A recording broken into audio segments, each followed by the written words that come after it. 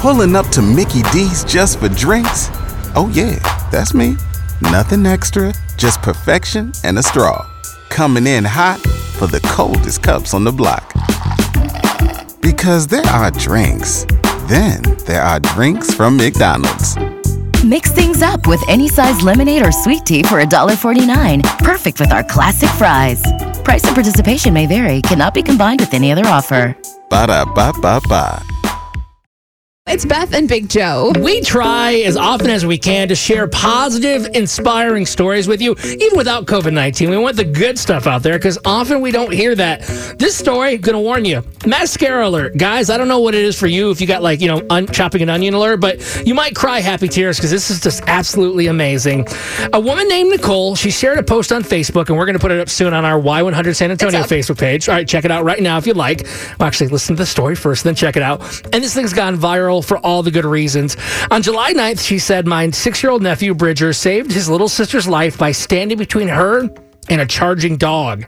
After getting bit several times on his face and head, he grabbed his sister's hand and ran with her to keep her safe. He later said, quote, if someone had to die, I thought it should be me.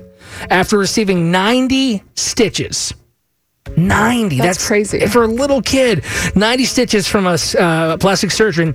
He finally is resting at home. We love our brave little boy, and we want all the other superheroes to know that he's the latest hero to join their ranks. And Aww. This is so cool. Speaking of superheroes, over here, Chris Evans, a.k.a. Captain America, he saw this and he had to chime in. Pal, you're a hero. What you did was so brave, so selfless. Your sister is so lucky to have you as a big brother. Your parents must be so proud of you. I'm going to track down your address, and I'm going to send you an authentic Captain America shield because, pal, you deserve it. They also are going to invite him out to the movie set, too, so we can watch that.